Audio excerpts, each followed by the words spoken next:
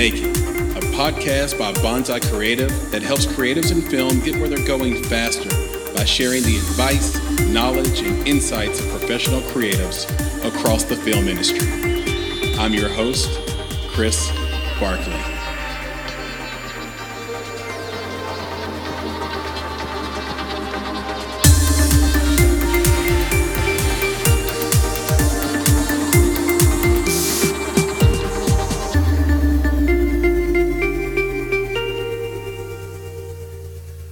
Hello, America. My name is Michael McCray, and I am the founder and co-organizer for the Whistleblower Summit and Film Festival. It's the largest conference and festival for whistleblowers on Capitol Hill in the country.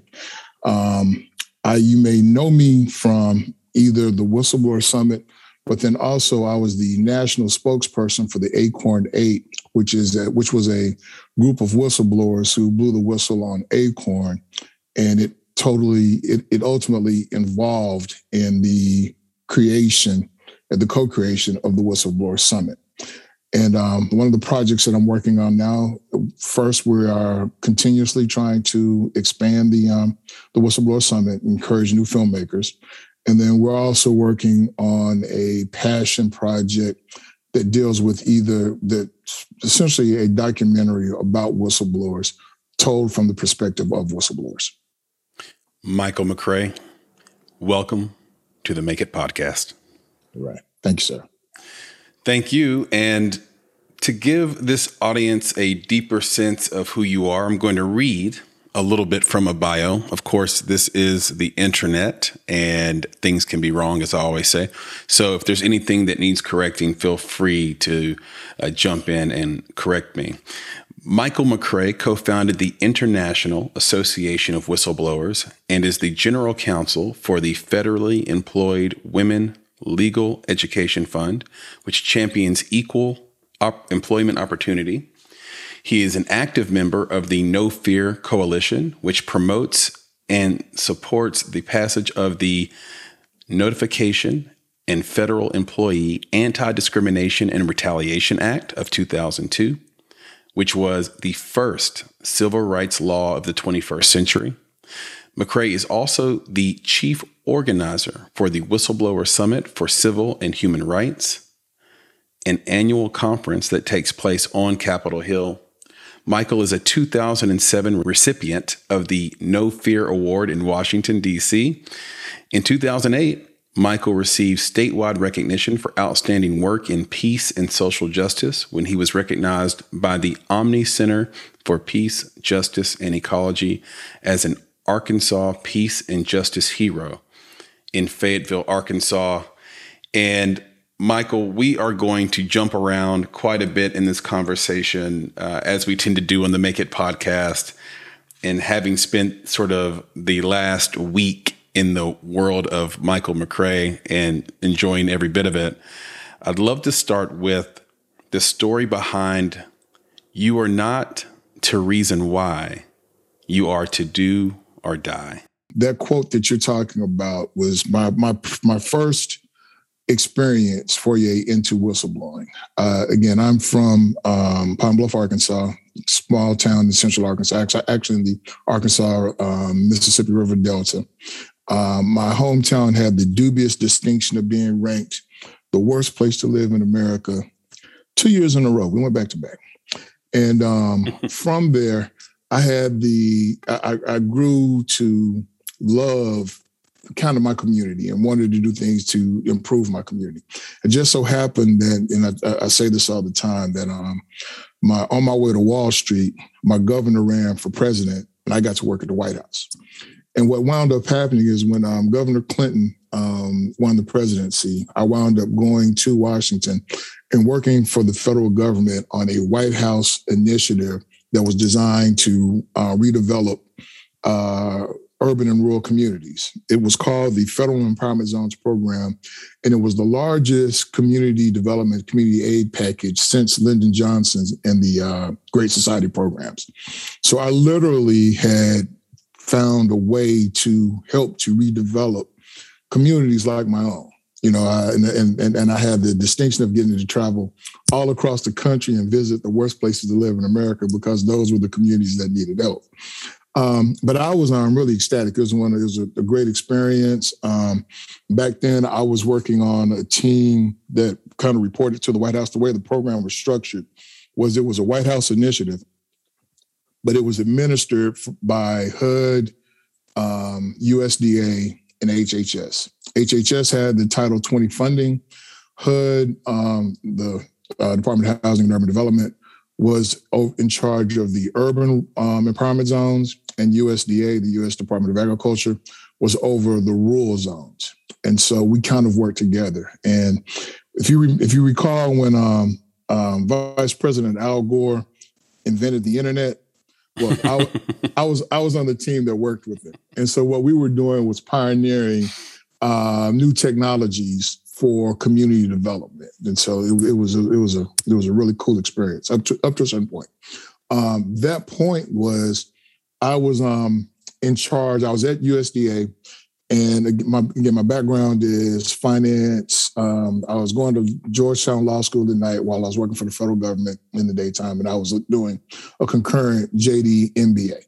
So they utilized my skills in terms of the grant application process, and I had the distinction of essentially guarding the grants. I was a part of the team I set up the review process, and I was over grant security. Long story short, we wound up in a situation where prior to the final award of a grant, because we had the reviewers and the review teams reviewed it, scored it.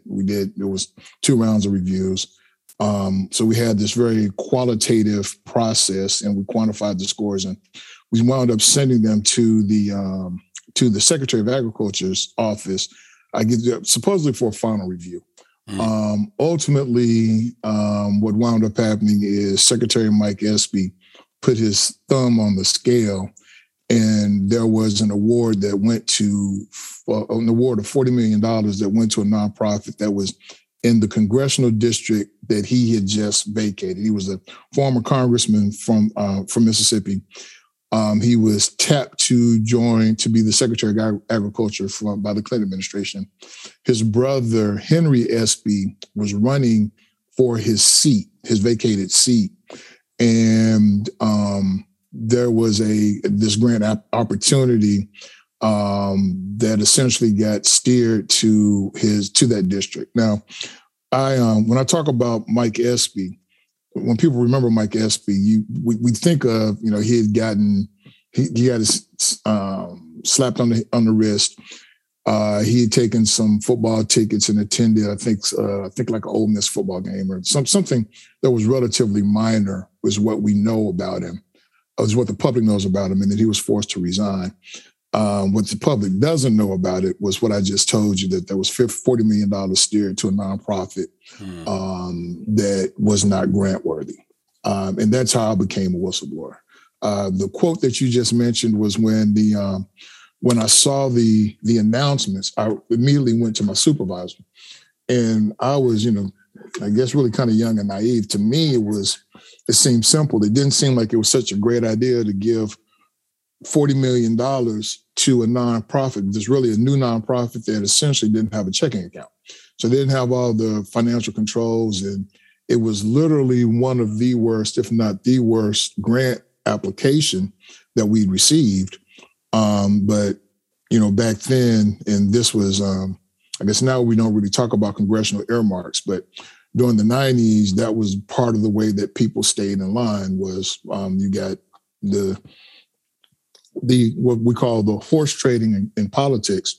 Congressional representatives could steer funding to the districts. Now, in my opinion, one of the biggest sin that Mike Espy had was that the things that you're allowed to do as a congressman back then, accepting a ticket to the Ole Miss game, if you're a congressional representative, doesn't violate the rules.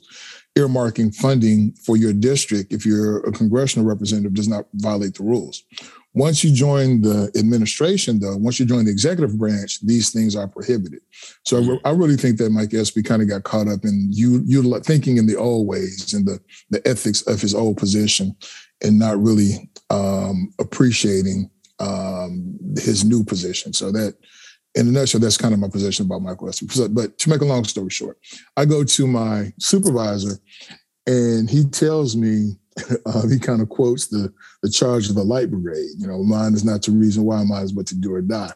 And at the time, we're dealing with whistleblowers now, and sometimes we talk about conspiracy theories. But if you recall, at the time, there were some mysterious things that were happening in and around the Clinton administration. The Vince Foster suicide, there was the issue with Iran-Contra, and there was a strange death in Mena, Arkansas. And so at the time, I didn't know whether to laugh or to be afraid, or if that was literally a threat. And, I kind of write about it, and I've talked about it. I've actually written about that in blogs, and I'm not sure if I wrote about that in my book, but that's what that refers to. And that's how I became a federal whistleblower. And that kind of started this journey that will eventually take us into the discussion about the film festival and some of the subsequent events. But I became a whistleblower back in the Clinton administration when I reported $40 million worth of waste, fraud, and abuse at the U.S. Department of Agriculture. And that changed my life forever. Yeah, I remember watching a documentary in the early 90s called, I want to say it was called The Clinton Files, or The Clinton 12 or something like it. It was an indie doc, and it basically listed off all the people who were dead and their story in connection to the Clintons in Arkansas. So this was this was one of those kind of, I think it was written off at the time as like, okay, here's the hit piece from the opposition to try to damage his presidential hopes. Right. You could imagine that it felt very similar to, the stories that came out about Obama before he got elected. Like right. I kept seeing these people get online and say, oh, well, Obama's got HIV, or, right. Michelle is actually a man, and right. All these things that have, very questionable, right? Like, okay, right. We see that you're just trying to keep Obama from getting elected. That's what I think this documentary got written off as. But but the difference being that these people were real, in the sense that you could go and research them and document them and go to the library and figure out what really happened and read clippings. And if you took the time to do that, it got very scary indeed. So right. Yeah, well, that was kind of the backstory. And I hadn't seen the documentary, but when you're from Arkansas, and again, part of how I got there was, Governor Clinton has been there a number of years, and you kind of hear these stories, and it just that one kind of got to me in the moment. I was like, wait a minute. Right. So yeah, that was that was a very chilling experience for me. Explain the concept of the Fifth Estate. Okay. Well, I think the best way to do that is, in general, Chris, the term whistleblower, we use it now, but really it began being used heavily roughly in the 1970s, post-Watergate, and then also with Ralph Nader and the consumer, the car auto manufacturing, the kind of Consumer Reports. Yeah. Mm-hmm. So that's when the term that we use today, in the context that we use it today, is roughly something that came about in the early 70s. The actual first whistleblower law was passed by the Continental Congress in 1778 on July 30th. That date is important because now we celebrate National Whistleblower Appreciation Day on that day, and we actually anchor our Whistleblower Summit and Film Festival the week of that day. Why was this important to the Continental Congress? There's a story that I will always mangle, but essentially the first whistleblowers were a group of sailors, and we give an award in their honor. It's called the Shaw Marvin Award. But essentially there were a group of sailors that had a very bad captain, and they wound up reporting his malfeasance to Congress. They got locked up and wrote letters to Congress. And essentially the way that Congress responded was that they passed a law that said that it's the duty of every American citizen to report to Congress wrongdoing by the government at the first instance. Mm-hmm. And so essentially whistleblowing is actually tied to the First Amendment. When you think about it, the First Amendment protects our ability. People say that, think of it as the public has a right to know, but really it's publishers have a right to publish. But the concept is you have to have these things to constrain the government, or else we'll evolve into tyranny, which is interesting as to what's going on right now. Right. And so in that we have, of course, when we talk about the states, the fourth estate, the first three estates being the government, the executive, and the courts. The fourth estate is commonly recognized as being the media, the press. And I say that the whistleblowers are the fifth estate because really you can't have a free press without news sources, and you can't have congressional oversight without government informants. So these are the things, whistleblowers are the things that allow the other estates to operate. And so that's why I say that whistleblowers are the fifth estate. Do you know the origin of the term whistleblower? That is a great question. I have heard that it was kind of coined in the vernacular that we use now by Ralph Nader. If you actually look up the word, there was a period of time when they would refer to just like whistleblowing is, literally like referees and stuff. Mm-hmm. But the context that we utilize it now, and I think maybe the earliest one was probably in the 1960s. There was a blip, but if you actually research the term, you'll see that there's this geometric growth from the 70s. But I can't tell you exactly what the origin story is for that term. I'm always fascinated by the connection between what we understand today and the sort of context in which we live and constructs in which we live today, and that connection back in history that started these things. And I don't know if people care anymore. We had a conversation before this for this podcast conversation where we talked about sort of the degradation of sort of society's ability to critically think and even care about why things are the way they are. But I've always been fascinated by it. I actually read last night, just doing some reading, and some people go to the club on Saturday night. I stay home and read. There's a pandemic, man. You're a smart guy.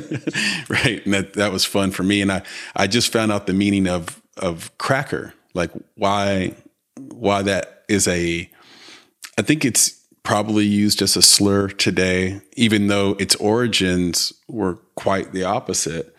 The term cracker comes from the Florida and Georgia crackers, or what's called a cracker cowboy. And those were these sort of lawless, braggadocious cowboys from Florida and Georgia. And they also, of course, owned slaves and things like that. And so it had this dual meaning, right? So I thought that was the crack of the whip.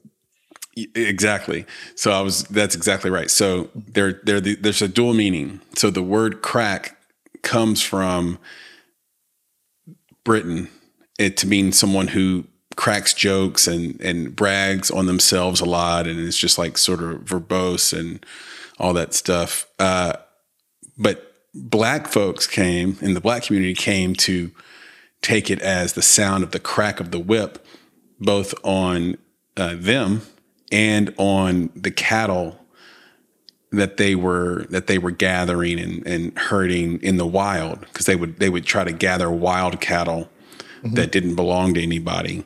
And so they were called, and that's really the term of cowboys, came from. So it's really fascinating to connect that to the way that we use it today, and that dual meaning. So anyway, that was an aside, but I thought I would share it because it's kind of it's a good one. And again, bringing it back to kind of what we're just talking about, the common usage of the term whistleblower, and also the perception of who whistleblowers are.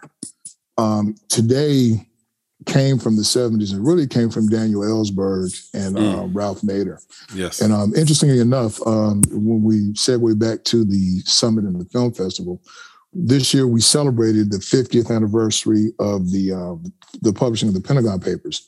And that was the theme for the summit this year. And we actually got Daniel Ellsberg to be the keynote speaker. Wow. Yeah, that's fantastic. Yeah, we should talk about where people can see that if it's possible sometime in this conversation. You mentioned earlier that your governor got elected president. How did your family become associated with the Clintons? Oh, wow. Interesting. My mother worked for the local University of Arkansas, Pine Bluff. Mm-hmm. And it's kind of, Chris, man, it's really kind of funny you asked me that. Because, of course, she's mom to me. But at the time, she was dean of the agriculture department. And my mother was was very much renowned at USDA for the research and the work. You actually worked in fisheries. And so the local university, UAPB, had become like what they call a center of excellence. And interestingly enough, my family, her sister, my auntie, Linda Willis, was simultaneously the dean of agriculture for Prairie View A&M. And so they were the only sister team pair that were deans of ag at the same time.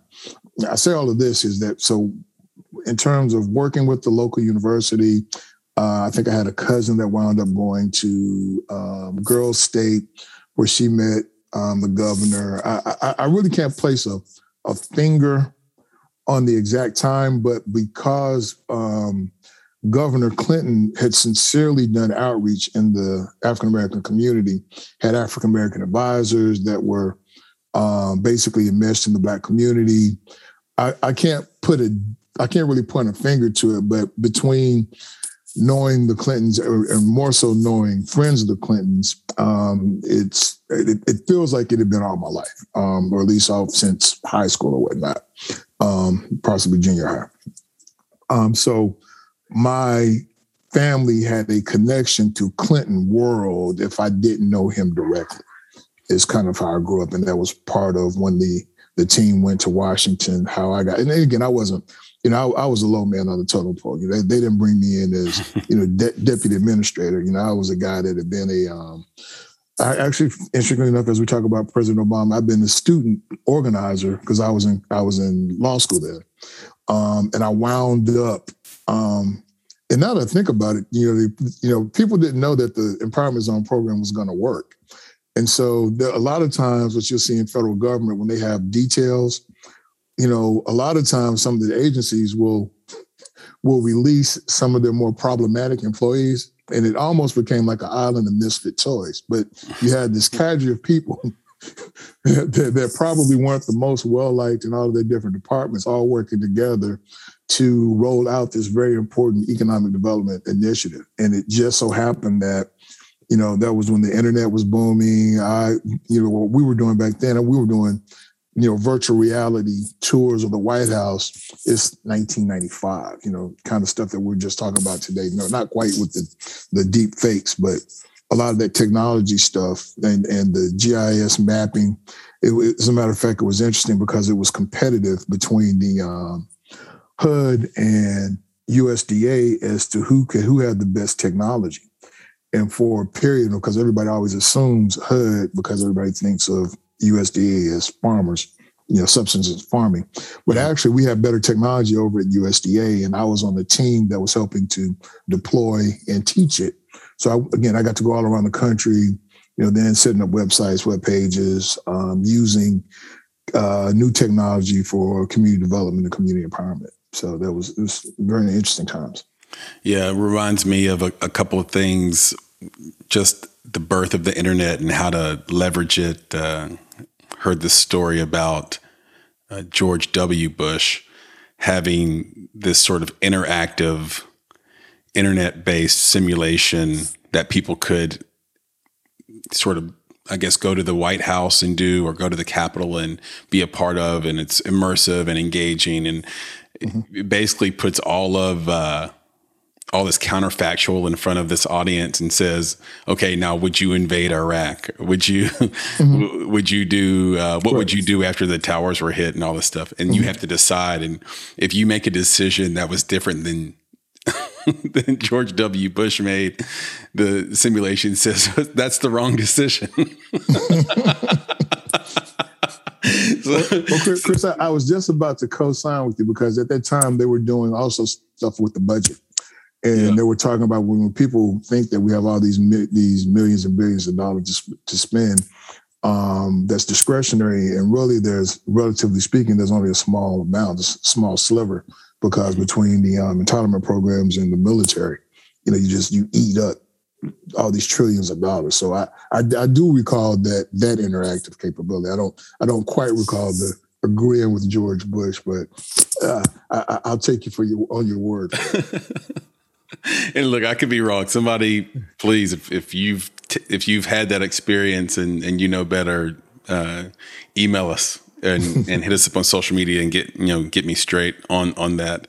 But it also reminds me of something Dick Gregory used to say, which is that Black people turned Bill Clinton into this sort of ultra Black character, and they turned Obama into somebody that wasn't Black, and it was like, in his mind, one of the biggest mistakes the Black community could make. And it is kind of fascinating that. Oh, we can do a whole nother show on that one. Yeah. We sort of uplifted really Bill Clinton. Huh? Exactly. I was like, we sort of uplifted Bill Clinton and made him a quote unquote, brother. And then we said, oh no, Obama's not Black enough. There are actually two shows there, Chris. That's right. Okay, so we definitely have to do a round two.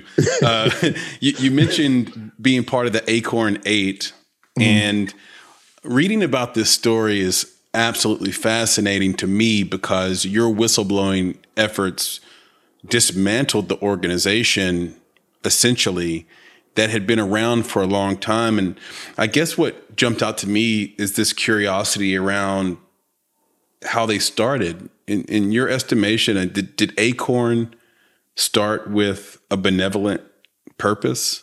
Do most organizations like this start with a benevolent purpose, and then sort of some human come in and say, ooh, I can take advantage of this, and please share the acronym if you'd like. Okay. For Acorn. Okay. Well, Chris, you are a great interviewer, man. Thank you. Okay. The acronym for Acorn is the Association of Community Organizations for Reform Now, Acorn. It originally was Arkansas Community Organizations for Reform Now, and most people don't know that it was actually founded in Little Rock. It is essentially an offshoot of an organization called the National Welfare Rights Organization that was started by, and I don't want to, this is a brother, that was started by, he had a PhD in chemistry. I think it's George Wiley. I'll double check that for you. And the gentleman who is now accredited with creating Acorn was a lieutenant for the National Welfare Rights Organization. His name was Wade Rathke. And the Welfare Rights Organization was a direct action organization. They're very militant, used the same types of tactics that Acorn did. But somewhere along the line, they decided that it was better to try to organize the working class than necessarily just people on welfare. Mm-hmm. And so Wiley sent Rathke to Arkansas, where he started this project that has become Acorn. And the idea was essentially to organize a broader segment of the community, the working class, not just the welfare rights people. In my mind, and it's very interesting because Wiley was a person that I believe possibly would have been targeted by COINTELPRO. He winds up disappearing in the 70s. And I kind of just, I always kind of watch the different information that's released about COINTELPRO, but it was that type of organization that would have been on the radar of the FBI because of some of the work and the tactics that they were doing. And so essentially, the Welfare Rights Organization essentially dissipates after the disappearance of Wiley, and ACORN becomes stronger. And you're actually, what you just said, man, is the opening quote to my next book. If I jump back into what am I working on now, awesome. I actually do want to tell more in depth the story of ACORN. A couple of years ago, I happened to go to the Hot Springs Documentary Film Festival, and I watched this film called ACORN and the Firestorm. Mm-hmm. And it was a film by Ruben Atlas that essentially talks about how wonderful ACORN was and how dastardly Andrew Breitbart, Hannah Giles, James O'Keefe, the fake pimp and pro that took down ACORN. And it was interesting to me, Chris, because they tell it from a way that they talk about the manipulated videos, that they were fakes or deep fakes, or just regular fakes, and how the I don't want to say the genesis, but the conclusion that one draws after watching this documentary was that ACORN was wonderful, Hannah Giles and Andrew Breitbart were bad, and they took down this wonderful organization. And there's no mention of the ACORN 8. So during the question and answer period, I asked the guy, the filmmaker wasn't there, but his father, John Atlas, was a producer, and he also is a journalist. And he had actually interviewed the ACORN 8. And the interesting thing about him was he's kind of I guess we call him a progressive, but when the people that were talking about ACORN, that were really going after ACORN, most of them were from the far right. They were conservative activists. The ACORN 8 were actually attacking ACORN from the left, saying that it wasn't empowering people, that it was using people. We were essentially useful idiots, and that our goal really wasn't to destroy ACORN. It was to reform ACORN. We were trying to save ACORN from itself. Things kind of got out of hand, but that was what our goal was. So we were true believers fighting for ACORN, fighting for the rights of low and middle and working class people. Long story short, I wound up asking this question about, well, why did he leave out why did he omit actual ACORN whistleblowers from his documentary? And of course, he kind of poo-pooed it. It's essentially, he didn't include us because we didn't fit his narrative. And for me, the irony of all of that is he essentially did the same thing that Breitbart did and James O'Keefe. They invented video that basically they told a lie, I guess, of commission by creating this false perception about ACORN. The Atlas and his son, they tell a lie of omission by failing to talk about the whistleblowers and the actual people that were trying to form the organization. So it was the juxtaposition of two people arguing about media manipulation using manipulated media which kind of blew me away. But anyway, during the conversation, we found out that there were a lot of people who want to know the story of the ACORN 8. And that's actually a segue into a project that I'm working on. I'm really trying to finish up a book about what really happened and how ACORN really fell as a book, and then possibly some type of other media, whether it's a documentary or perhaps a feature film. That's an incredible background and story, and it highlights one of the things I'm really concerned about now. And I do have a journalism background. I double majored in journalism and marketing at Middle Tennessee State University, and the thing that's happening now is corporate journalism. And it is so dangerous to that fourth estate, especially in how it can either manipulate or silence or not utilize the fifth estate.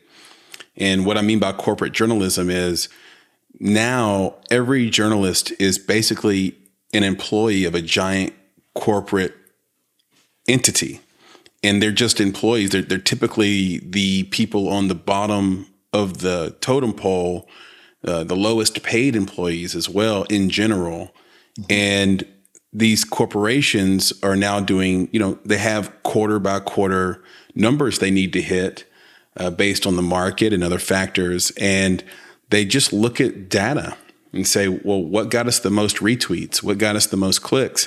Okay, let's run more stories like that. And that ends up being the journalism that we get instead of the sort of independent journalism that we need to have a strong fourth estate. Yeah. I think you can go back to the Clinton bashing on that one. Or whatever, whenever the Telecommunications Act that essentially allowed more corporate control, more corporate ownership of local media companies, the consolidation of the press is, I blame that for that dynamic. The argument against it is as the internet became more widely used, that there theoretically were more voices.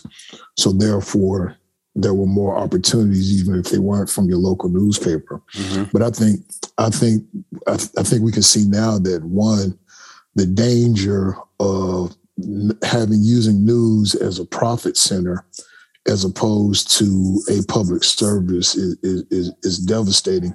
And then the other part is the dumbing down of the population. One, if you don't read your local stories, people already had a problem with media literacy in general. Mm-hmm. When you take away the local stories, it winds up being replaced by your Facebook feed. And then if you don't have a police or a check on Facebook between the algorithms and these promotions for excitement and clickbait, you're dumbing down society and then you're feeding them garbage. And we wind up in the situation where we are right now with our democracy actually being in jeopardy. Yeah, anyone who's listening that wants to play a fun game and maybe potentially terrifying game, go on Twitter and then type in something about Taiwan or Hong Kong or the Uyghurs and then put hashtag China at the end of it. And within 6 hours, you will be bombarded by Chinese bots just fighting you, ready to discredit you, take you down. And it's fascinating how some of this stuff works. That's scary. Yes. It's scary to me. Yeah, likewise. Frank Serpico, and I hope I'm pronouncing that correctly, said Serpico. Thank you. Frank Serpico. He said the most expensive gift you can bestow on humanity is to be a lamplighter whistleblower. You pay for it the rest of your life. Why do Chris, we it's interesting. He doesn't dislike whistleblowers? Wait, Michael. I'm sorry, say it again. I said, why do we dislike whistleblowers? Wow. 2 points. One, Frank Serpico, that is the Serpico, the guy that the film's about, that Al Pacino played. Yep. It's interesting that Serpico actually came to one of the whistleblower conferences, had a chance to meet him. And it's funny to me because Serpico does not like the term whistleblower. He feels it's a negative moniker. He prefers lamplighter. So if you actually have him quoted as actually using the term whistleblower, you got a scoop there because he usually doesn't do that. For whatever reason, we've developed this culture where, one of the reasons that people don't like whistleblowers is that we've allowed the definition to essentially become a pejorative. So if you look in this, Chris, let me do this. Let me connect kind of my whistleblowing to the summit, because that's kind of how you also got you get the backstory to Acorn, and then Perfect. Also what we're trying to do at the summit to reclaim whistleblowing. Perfect. So essentially, after I blew the whistle during the Clinton administration, it essentially changed my life forever. And to make a long story short, what you were hitting on is how devastating it is to you, your career, your family standing. It's an incredible journey. I tell people that rock bottom was the firm foundation that I rebuilt my life on. And the way that I did it was two things happened to me. One, my father gave me a book one Christmas that was Rick Warren's A Purpose-Driven Life. And then two, I attended a whistleblower conference in 2007. The conference was put on by a coalition of advocacy groups called the Make It Safe Coalition. Back then it was called Whistleblowers Week in Washington. And for me, I found my tribe. I found a home. I found a place where people actually understood what I was going through. And it was very cathartic. It may have literally saved my life. It definitely saved my sanity. I was working with the No Fear Coalition, which is something that you mentioned. And we, during that week, it was a full week, and there was a No Fear Day where we were celebrating the passage of the No Fear Act. That's kind of how I got involved in the whistleblowing community. So now I had people that actually understood what I was suffering through. One of the things that happened as a result of that, it was so life affirming for me. I actually I decided that I wanted to continue to keep it going. That's kind of how I got into hosting or co-hosting this event. But that's something that whistleblowing, it wasn't necessarily the very first whistleblower conference. There was another group called Integrity International that had a whistleblower event. I think Ralph Nader's group had done one earlier, but whistleblowers did not continuously meet prior to 2007. And we've kind of kept it going since then. We wound up with so I get immersed into the whistleblower community. I become an advocate. We wound up creating the International Association of Whistleblowers. The reason we kind of did that was early on, different organizations would host the conference, and the conference took on the flavor of the organization that hosted it. So if you were a policy group, you spent a lot of time on the Hill doing legislative advocacy, having lobby days. We wanted to start to create an entity that kind of reflected, a conference for whistleblowers by whistleblowers. And we wound up creating the International Association of Whistleblowers to do that. And in the process, we continued to do the policy work, but then we also started to have like the social events. We would just get together, and really we had one night was movie night with the whistleblowers, where we get together and watch all the President's Men, Aaron Brockovich, Serpico. There was a fun way to kind of, the whistleblowing, the topic itself is so heavy. We just needed a way to kick back and kind of socialize. And then we were also doing whistleblower book signings. Ultimately, what started to happen then was people started to gravitate towards the social aspects. And so then we thought that, hey, well, here's an opportunity for us to, hang on, let me put a pin there. Once I became involved in the whistleblower community, other whistleblowers would approach me for help. And that's how I kind of got involved with ACORN and the ACORN 8. Marcel Reed was one of the whistleblowers at ACORN. And I had been, after I left federal government, I actually went down to Atlanta and was working for a hotel development, African-American hotel development company. And we purchased a boutique hotel on Peachtree Street. Long story short, ultimately we became a early victim of commercial mortgage fraud. And we went to ACORN for help.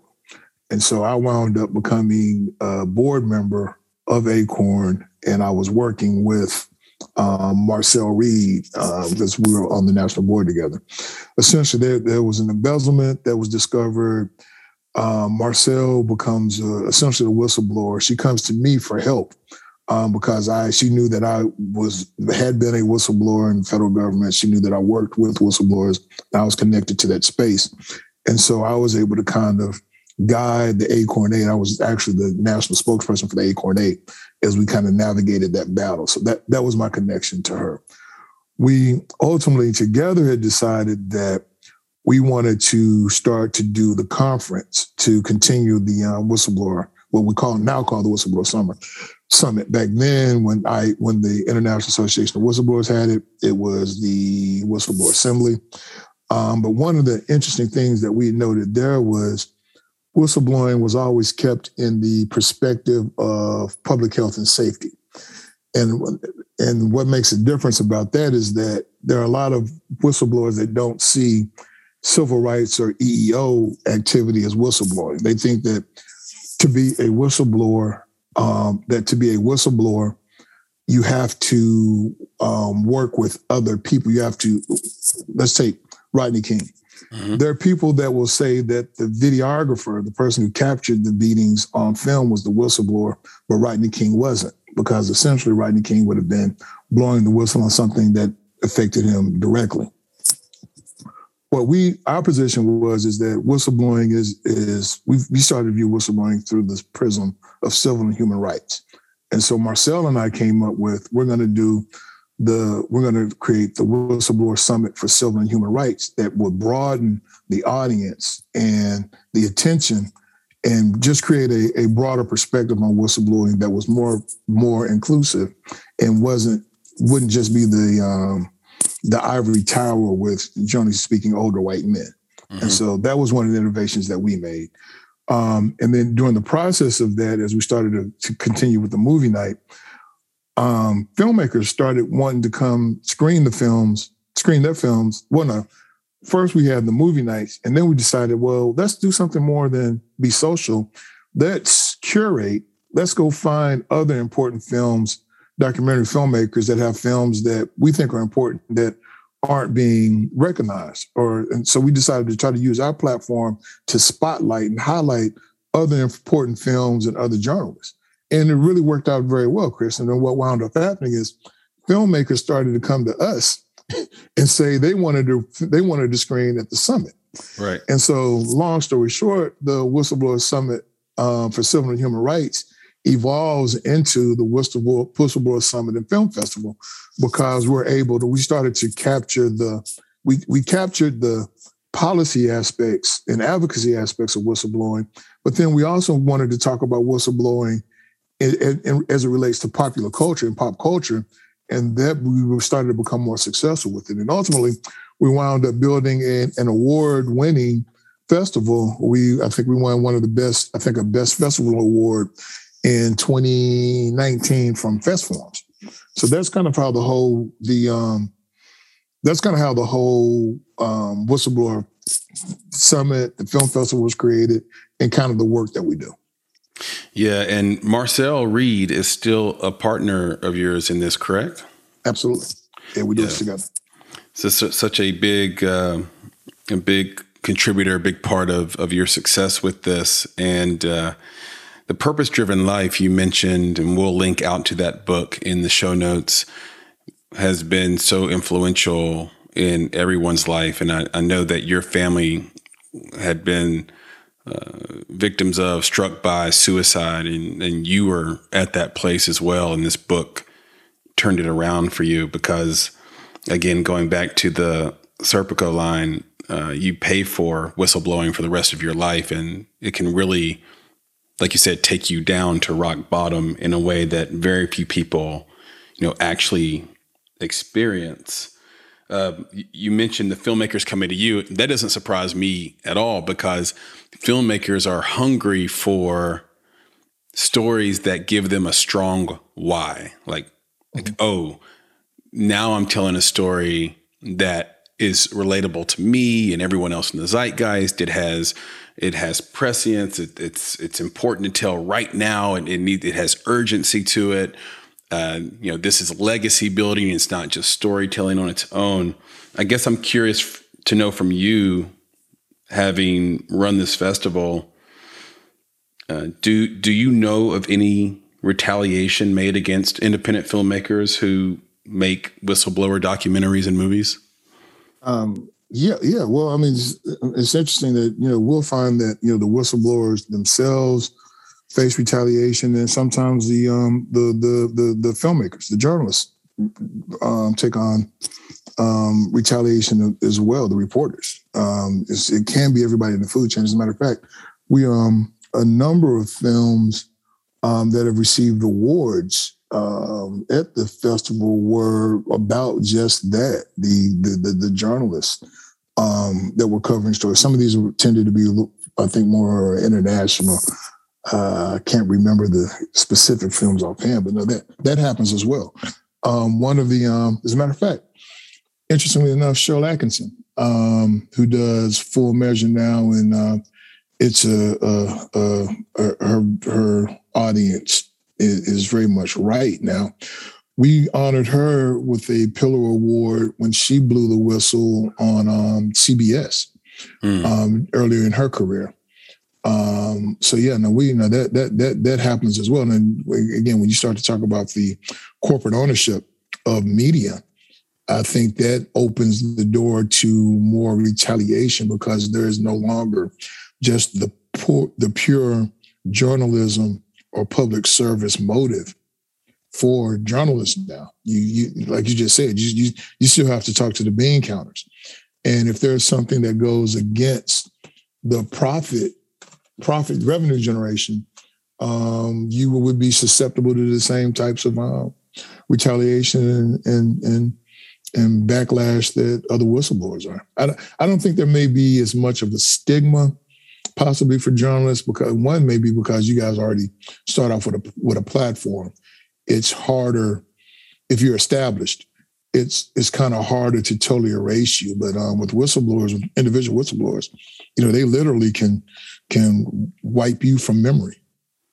Yeah, you mentioned Rodney King earlier, and I might be getting some of the details wrong, but it's my understanding that the person who shot the video died very shortly after the incident. And because he didn't have a name, because he wasn't the victim, almost to no fanfare. And it just went by, and it was apparently a car accident, but it was like straight out of like Basic Instinct or some film noir where like he has brake failure and careens over the side of a road. Yeah, it's very suspicious that how he died. And are you familiar with the name Gary Webb? I'm not. Gary Webb was the reporter who reported on Iran-Contra, broke the story, with Ollie North and all of that. Basically, he broke the story about Iran-Contra. Mm-hmm. And he was found to have committed suicide by shooting himself in the face twice. I mean, it's not funny, but the absurdity of it. Yeah, right. Double tap to the face, not the temple, not, he didn't eat a gun.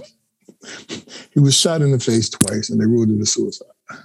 Right. And these are the things, and you look at Khashoggi and the way he was brutally murdered. And the thing about Khashoggi that people don't know is that he was somebody, meaning his family was incredibly wealthy and incredibly well intertwined with royalty in multiple countries. So, for example, Khashoggi's cousin, I believe, or I want to say cousin or maybe uncle, was one of the people that, or was the guy that was dating Princess Diana at the time that she died.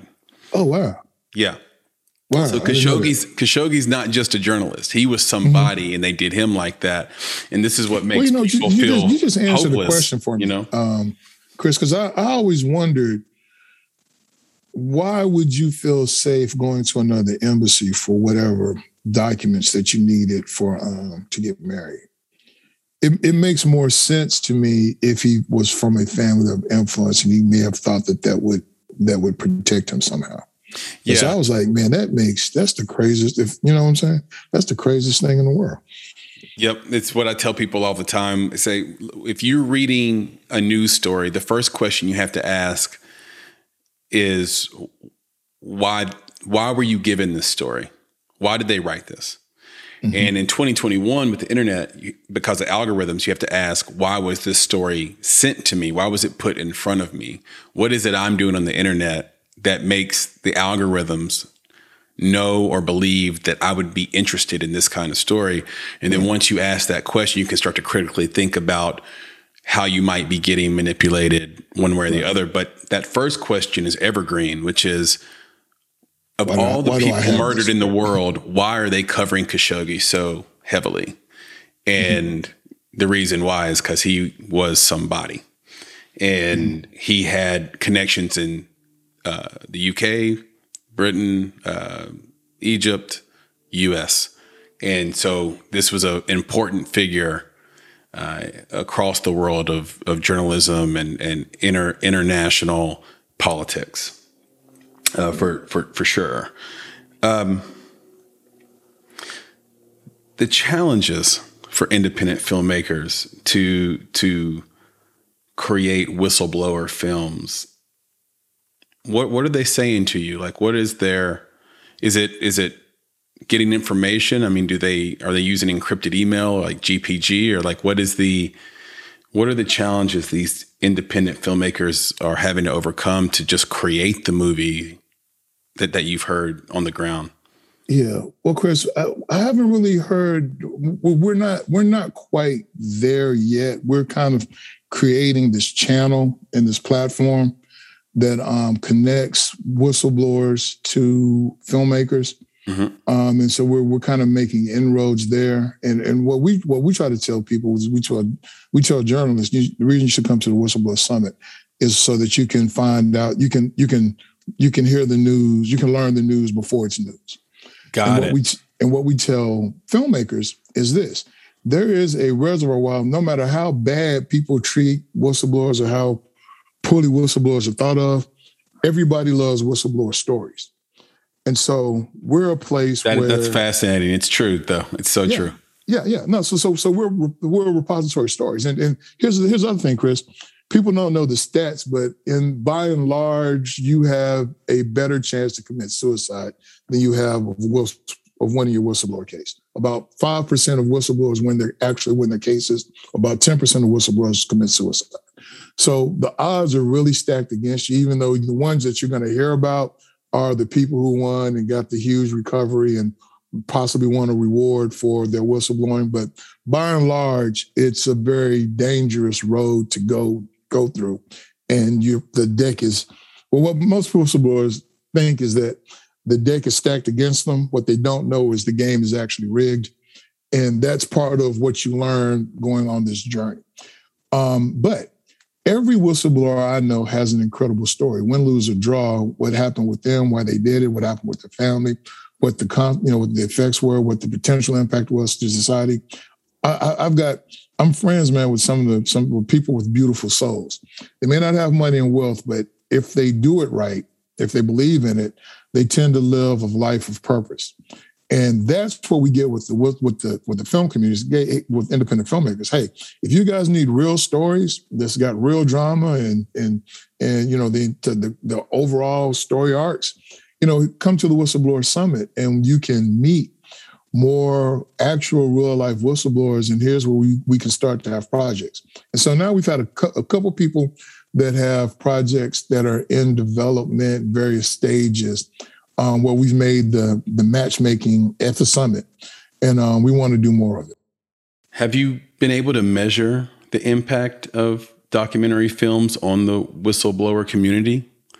Mm-hmm. Is that a place where you guys are at yet, where you're able to say these films are starting to make a difference either in the number of cases that are being successfully won through the system, or even these films and this community driven by the films is creating a larger community? Is there any measurement you're using, any KPI? Not in that way. Not in that way. Kind of at least what I look at is understanding that a lot of times when you blow the whistle, the biggest problem that a lot of whistleblowers have is once you blow the whistle, once the retaliation starts, you've got people that lose their careers, but it's almost, there's a period where you're in whistleblower, you can be in whistleblower denial. Like, for instance, most people don't start off with the desire to blow the whistle, or they don't wake up one morning and decide that they're going to blow a whistle. Generally speaking, you can become a whistleblower by saying the wrong thing at the wrong time. And what happens is you become a threat to the system, and the system can start to retaliate against you. And ultimately, a lot of times it's that retaliation that makes you file, quote unquote, blow the whistle, because you're really doing it in self-defense. I tell a lot of people that when I talk to corporations, bad managers make good employees become whistleblowers. And the reason I say that is this: generally speaking, your whistleblower is not the guy who was on the bubble. He's not the troubled employee that everybody tries to tell you that, oh, they just blew the whistle because they're going to get fired anyway. No, usually the whistleblower is the good employee. He's a true believer, and he believes that he's helping the organization. He thinks that if he points out something wrong, that the organization will fix it, and he may actually be rewarded. So what happens is he has a moment of discovery that the organization wasn't what he thought it was. And depending upon how the managers manage that situation determines whether he'll become a whistleblower or not. Yeah, it's fascinating. Yeah. I look at the Facebook whistleblower scandal that's going on right now, and some of the big news that comes, or sort of a satellite around the primary story, is, well, this whistleblower might make $1 billion, right? Because the fine is going to be multiples of billions of dollars, right, so that it impacts Facebook. Have you watched the CBS did a series on whistleblowers? I think it's called Whistleblowers. Well, listen, you're a journalist. One of the problems that we have, or I think that we have, is that because of journalism standards and ethics, they'll only go to print with stories where people where whistleblowers will win their cases, and sometimes those cases, right, may resolve a recovery. Like, for one, the guy that blew the whistle on the Swiss bank, the Swiss bank accounts, Birkenfeld. Mm-hmm. Birkenfeld wound up making like $100 million from the recovery. The law firm, picks up $30 million. Mm-hmm. At the time that he blew the whistle, that law wasn't on the books. So he blew the whistle before there was any opportunity for a recovery like that. Winds up spending, was it 7 years in jail? Something like that. Wow. So what happens is, because the media, the corporations don't want to, for defamation reasons, they want to tell the stories of the whistleblowers whose cases were proven in court, which means they may have won money. It creates this false perception that people blow the whistle to make money. Exactly. And that whistleblowers blow the whistle and win their cases. When the other stats I just gave you is the truth, by and large, for the majority of whistleblowers. Exactly. And it's so disappointing because the story becomes, right, oh, you tattletaled to right, get rich. Right. And as opposed to saving society. Exactly. Yeah. I suppose I'd be not doing a very good job if I didn't ask you this question. What did Edward Snowden do wrong in his whistleblowing process? Woo! Another great question. To me, Edward Snowden is a very, very interesting case where you literally, because some people say that Edward Snowden was a patriot. Some people say that Ed Snowden was a traitor. I personally happen to think that he's both. In one sense, we would not have, if I recall this right, we wouldn't have known about PRISM and the spying of government spying on all the telecommunications in America under the Patriot Act. We wouldn't have known about all those violations without Edward Snowden's disclosures. And so there was never a chance to even go to court for us to even litigate it, but for Edward Snowden. And so for that disclosure, I think that we owe him a debt of thanks and gratitude. I think his subsequent disclosures, and I think they dealt with some national security stuff. I need to go back over my notes. I think he may have crossed the line there. And then he absconds the country, and it becomes a resident of Russia and all of that. So for me, I think that he started off doing well, doing a public service. I think he took it too far with some of those particular disclosures. That's just my take on it. Yeah, and one of the things I love about your take and your experience in this is that you give people a guide. There's this 4-step guide, and I don't know if you've added a 5th or a 6th, but one is consult loved ones. So this is the guide that Michael has set forth for anyone who wants to blow the whistle, and that includes making whistleblowing films before you decide to do it. So step 1, consult your loved ones. Number 2, seek legal advice early. I think the word early is critical. 3, maintain a detailed record of everything that's going on. And number 4, consider working within internal channels. What does number 4 mean? Can you clarify number 4 a little bit for us? Well, it's part of what you have to do. Sometimes it's the questions are going to become, did you call the tip line? Did you do everything that you were supposed to do? And that's part of the question you just asked about Snowden. Is what are the appropriate channels, and part of learning whatever the internal channels are, and then also with consulting the lawyer, they'll help you understand what other steps need to be taken. And so it goes to the point that you probably should try to exhaust the remedies or I guess it's don't go public first is your first step, because then you look like you're attention seeking. Then you may start this ball rolling downhill that becomes problematic. So these are things that most people don't really think about. And again, in all honesty, based on the conversation I just had, this is the ideal way to do it. But again, if you simply make a wrong statement at the wrong time, you can set in action, set in motion, essentially a chain reaction that may wind up forcing your hand anyway. Yeah. When it comes to whistleblowing, it sounds like order of operations is critical. What are the 2 best pieces of advice you've received in your career, and who did they come from? Career advice or advice related to whistleblowing? I like to broaden it. I like for it to be as broad as possible. So if you've received advice in your life that's outside of whistleblowing that has stuck with you throughout your life, I would love to hear that and who it came from. Well, let me stick with whistleblowing first, because I'm in whistleblower mode right now.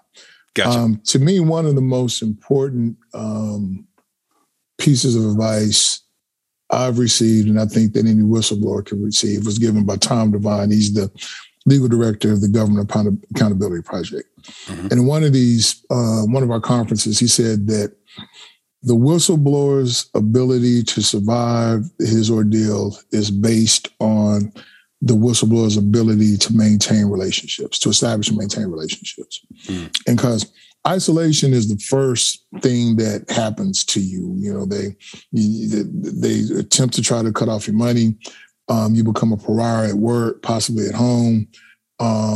Isolation is something that you have to fight against. And that, again, that's the reason that having a community, a support network is so important.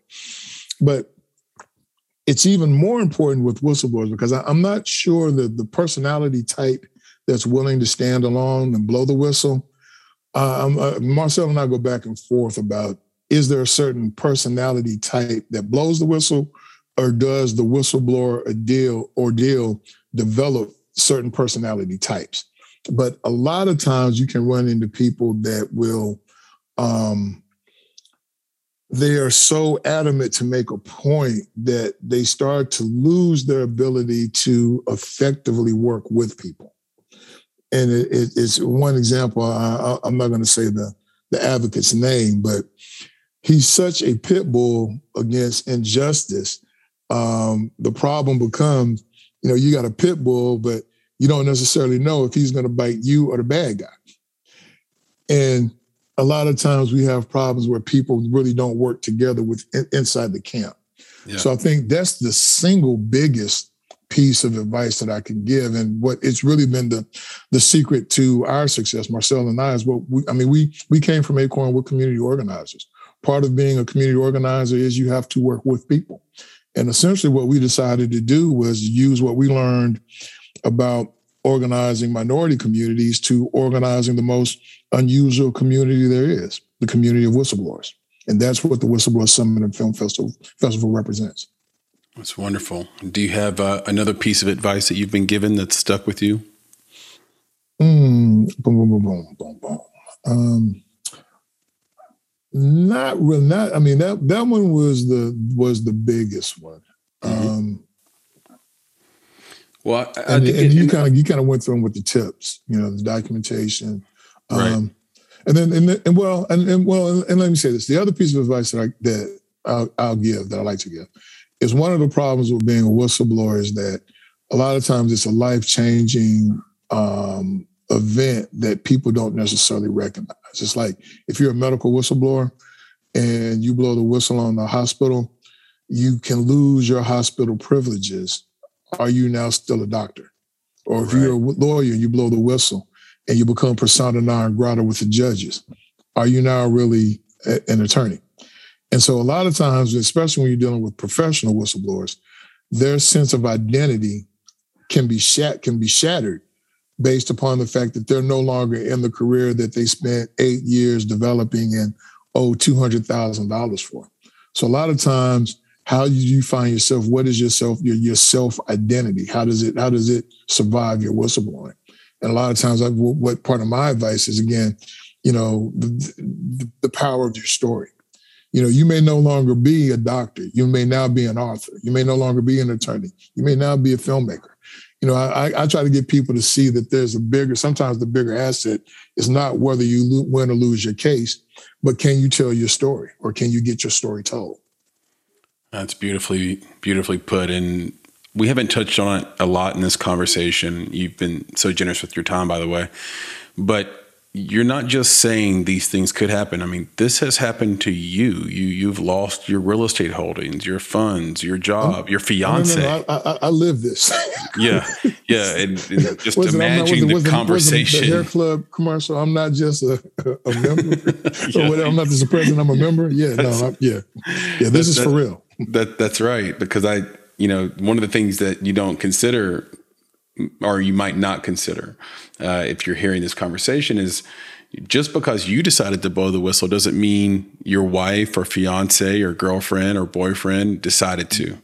Right. They didn't sign up to be on this whistleblowing journey with you, and it really can cost you some of the most important relationships in your life. Maybe your brother, sister, siblings, friends. Right. It's a big decision to make, and we honor you for that. Yeah, I would say, man, you never blow the whistle alone. Yeah, you never do. That's absolutely the case. What are the top 3 whistleblower movies for myself and this audience to watch? So let's finish off the weekend, let's say, and we got 3 suggestions from you. What are we watching? The Most Dangerous Man in America, Daniel Ellsberg and the Pentagon Papers. We actually featured that book. Of course, it's Daniel Ellsberg, the anniversary, but that was kind of the gala film for the summit this year. That's a very good film. I think you have to go with All the President's Men, even though there are certain aspects that I'd like to have a conversation with you about. But I think it really shows, again, you really didn't have the rise of kind of investigative journalism. It tells that story. Those 2 for sure. And then third, I tend to want to say maybe Civil Action. And it's because it kind of shows sometimes the absurdity of the legal process, or how things are adjudicated. And I think that's another aspect that essentially, I mean, honestly, to be a whistleblower, Chris, there's a certain level of faith that you have in the system. And while you may think that, you might get screwed around with the agency or whatever or the corporation that you blow the whistle on, at some point in time, you have to have some faith that either the courts or through the appeal process, that there is some due process that you can get through the courts. And oftentimes it's just not the case. And so I think there has to be a film that talks about some of that, the realities of that process. And I think because the line that comes to mind when I said Civil Action was the film with John Travolta, and it was a toxic tort case. And the line that I'm thinking of, he says that the funny thing about litigation is you have two guys who are two parties that are fighting against each other, and the one who comes to their senses first loses. And that's what our courts are like. That is a great line and just a wonderful place to conclude this conversation that I've just sincerely enjoyed. This has been fantastic, Michael. Can you tell everybody where they can find you on the internet, find the summit on the internet, find you on social media, and please do share the title of your book and where we can purchase that as well. Okay. You can find the Whistleblower Summit is whistleblowersummit.com, whistleblowersummit.com. That's where you'll find the festival. My personal webpage is michaelmccrae.net. That's MichaelMccray.net. The book, interestingly enough, Chris, I started writing about Acorn a while ago when it was going on. And I'm not sure how much creative writing that you do, but sometimes your projects kind of take on a life of their own. Mm-hmm. And so I started off wanting to talk about the fall of Acorn, but I realized that people really couldn't understand why we were doing it without kind of the backstory as to why do you get involved with Acorn and then what Acorn truly is. And so the book that I wound up writing 10 years ago is called Acorn 8, Race, Power, and Politics, Memoirs of an Acorn Whistleblower. And it essentially sets up why people join Acorn, what Acorn was supposed to do. And it takes you essentially up into the embezzlement that put everything else in the news. The next book that I'm writing that I'm hoping to complete sometime soon, the working title is Chief Organizer. Again, the Acorn 8 is the book series. And essentially, this is about our quest for truth, transparency, and accountability.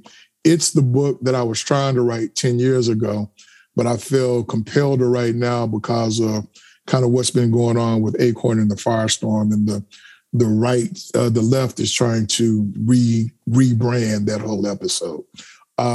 Race, Power, and Politics is available at Amazon, anywhere books are stores. You can order it from your local bookstore.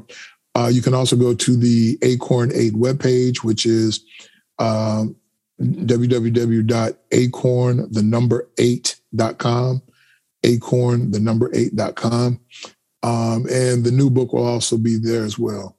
Oh, and Chris, interestingly enough, the point that you were making about Acorn starting off as a good organization, something goes wrong, there's a quote that I'm using for the second book that essentially says that all movements start off, I think all causes start off as a movement, become a business, and then evolve into a racket. And That's actually the theme of the book. That is powerful. I love it. And let's end on this. Both of your parents were professional educators, college professors. Talk about your parents' impact on the development of your own moral and ethical backbone and your courage and persistence in taking on huge institutional organizations in the name of integrity and transparency. Right. Easily from the introduction, the previous conversation, again, my mother was a professor. She became the dean of agriculture, School of Ag, and developed the Center of Excellence. And actually, there's one in fisheries. The other one, the first one that she created, though, was the USDA Center of Excellence in Regulatory Science. And so one of the things that involved me is that rules and regs have always been a part of my upbringing as part of my dinner table conversation. It may be why I got into law and then also accounting. And it made me very much rules oriented. I understand the regs. I understand what's supposed to happen. And that's part of one of the things that deals with whistleblowers is they are, what I found by and large, people try to say that they're either disgruntled employees trying to avoid, working or whatnot, or that they are somebody who's seeking attention or perhaps a reward or bounty. What I've found is that generally they're people that have a strong sense of pride or character, and they refuse to be treated as a second-class citizen. It's just that when you go to a situation, when you understand the rules and you understand what's right and wrong, these are people that just stand up for themselves and refuse to acquiesce. And so that's one thing about learning the rules and understanding the rules. And again, my father's just a very, he was a math teacher, computer science major. And he's just religious and he's steadfast. And so I kind of got a sense of integrity from him. And then you kind of put that together with what I got from my mom and you have Michael McCrae. Long live the Fifth Estate, because the Fifth Estate might be our last bastion of hope for freedom of speech and expression and liberty and individual sovereignty. I thank you for... hope. Yep. I thank you for everything you've done. Would love to have a round two and would love to meet you in person for some blackened catfish and old fashioned and a viewing of All the President's Men. Look forward to it, Chris. Hey, man, you're right over the river from me. That's right. And until then, take care of yourself and keep fighting the good fight, brother. Appreciate you. Likewise. Take care, man. Take care. Bye. You've been listening to the Make It Podcast. To find out more information about this week's topics, including links to relevant blog posts, projects, and indie creatives, please visit our website at www.bonsai.film. If you haven't already, you can join our podcast community on Apple Podcasts or the podcast app of your choice by searching for Make It Bonsai Creative, and the show will pop right up. You now have the opportunity to support the production of this podcast. If you love Make It and are a true fan of what we're trying to accomplish in the indie film community, please visit www.bonsai.film and click Contribute. Contributions start at only $5 monthly. You can follow us on Instagram and Twitter at _Bonsai Creative and on Facebook by searching for Bonsai Creative. You can provide feedback to us via email at contact@bonsai.film. And you can follow me, Chris, on Twitter at FlamingYourHeart. That's FlamingYurHeart. And of course, if you're looking to take a big step towards your filmmaking success, go to www.bonsai.film and click on Services to explore a variety of offerings from keynotes and panels to pitch readiness assessments and so much more. You have everything to gain. Until next time, be better, be creative, be engaged, and thank you for listening.